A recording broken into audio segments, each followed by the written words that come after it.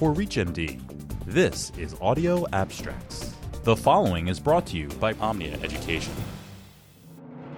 A recent article published by Cusick and colleagues in the Journal of Clinical Virology has helped clarify the value of extended HPV genotyping in triage of high-risk HPV-positive women. In addition to routinely assessed HPV 16 and 18, HPV genotypes 11, 31, 33, 35, 45, 51, 52, 56, 58, 59, 66, and 68 were also evaluated as predictors for development of high-grade cervical lesions.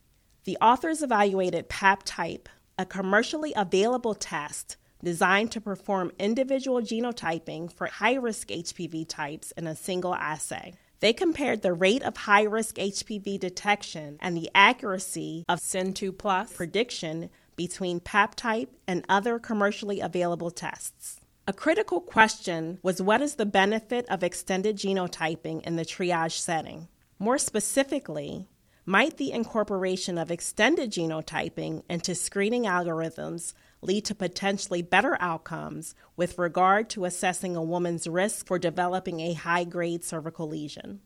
Previously collected samples from 1,099 women referred for abnormal cervical cytology taken at the time of colposcopy were assessed.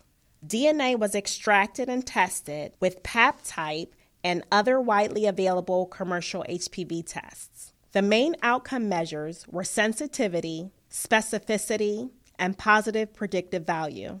A hierarchy of high-risk HPV genotypes was constructed based on relative positive predictive value for developing a high-risk cervical lesion. The performance of PapType was similar to other DNA-based assays, with a specificity of 22.4% and a sensitivity of 94.6%.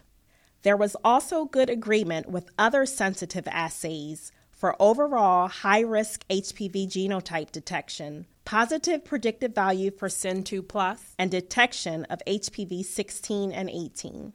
Based on the performance data, high-risk HPV genotypes clustered into three hierarchical groups. Group A was very highly predictive and contained HP33 and HPV 16. Group B was highly predictive and contained HPV 31, 18, 52, 35, 58, and 51. And Group C had intermediate prediction and contained HPV 68, 45, 39, 66, 56, and 59.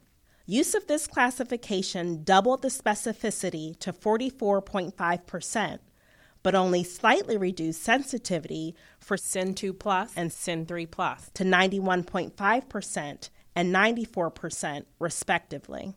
Cusick and colleagues concluded that the diagnostic performance and genotyping accuracy of PapType were found to be comparable to other assays using well-documented routine clinical samples. HPV 18 and HPV 45 ranked lower than previously cited for cancer risk, and HPV 33 was associated with a positive predictive value for SIN2+ as high as HPV 16 and substantially more predictive than HPV 18 or other genotypes. The authors believe further prospective validation of the role of HPV 33 as a differentiating cervical cancer screening test should be explored, as well as the usefulness of employing a hierarchical HPV grouping to improve the triage of women who are high-risk HPV positive. In a related publication from Jura and colleagues in Cancer Epidemiology, Biomarkers and Prevention, the study demonstrated that 7 carcinogenic high-risk HPV types included in the 9 valent HPV vaccine were attributed to 43 to 55% of SIN1, 70 to 78% of SIN2, 85 to 91% of SIN3, and 95 to 100% of adenocarcinoma in situ. Further, they reinforced the value of HPV immunization in reducing risk for developing high-grade cervical lesions. Of note, More than half of women who developed SIN2 positive or worse had a normal Pap at study entry, strongly supporting the body of evidence establishing high-risk HPV testing as an important part of cervical cancer screening. This has been a presentation of Audio Abstracts. The proceeding was brought to you by Omnia Education. For more information and for reference links of this article, visit reachmd.com/audioabstracts.